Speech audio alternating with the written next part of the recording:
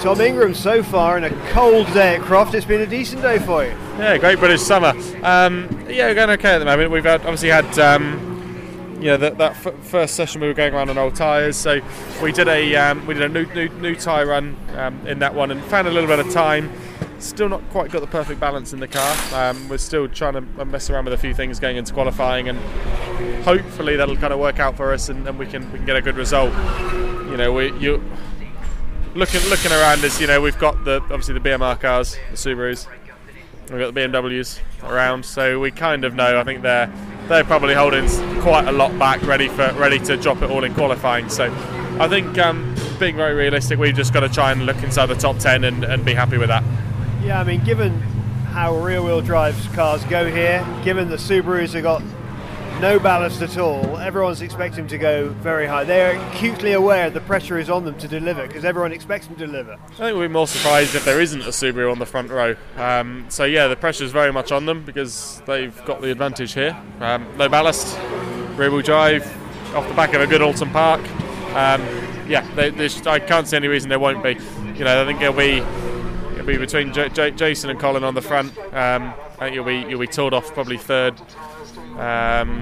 So it's going to be, like I say, if we can just be well inside the top 10, I think a fifth or sixth, I think we'll be very happy with. But you've got to be quite happy with the way it's going so far. I mean, as we come up to the halfway stage, you've had a decent start to the season. Really happy, and I mean during the week I was doing a kind of bit of adding up, which is dangerous for me. And the results that we didn't score any points in, race 2 at Brands, race 3 at Brands, 2 and 3 at Donington, 2 and 3 at Thruxton. If we'd have finished at least 10th, we'd be third in the championship at the moment and about 12 points off the lead. So it's very much a case of what could have been, looking back at the first half of the season. But at the same time, you've got to remember, this is the first year for us that we've been a front-running team. We've gone from being happy with being inside the top 10 every weekend to all of a sudden being on the front row and winning races. So there's been no in-between. There's been no a year to kind of get used to being at the front. We've kind of gone from being top end of the mid-pack, occasionally getting a good result, to all of a sudden being the guys that everyone are looking at every weekend. So the pressure's very much been on us to do very well from Brands.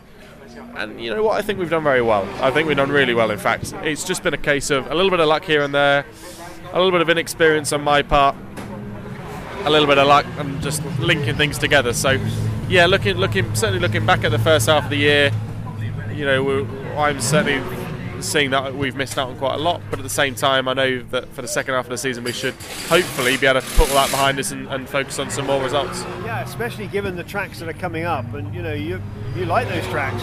Yeah, I really like them, and I love this place. The kind of the circuits that we're going to immediately, a rear-wheel drive circuit, especially here, potentially Snetterton.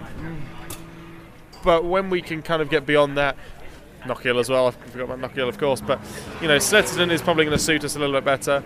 Maybe Knockhill, certainly Rockingham, Brands, Silverstone, all of a sudden we then get back into the Ramshoek where it's going to suit us. So we just got to focus on scoring points more than anything else. And after Alton Park and the points haul that we took from Alton Park, that's what we need to take into each weekend. We need to be consistently scoring those 3 solid results, getting points and focusing on a championship long term.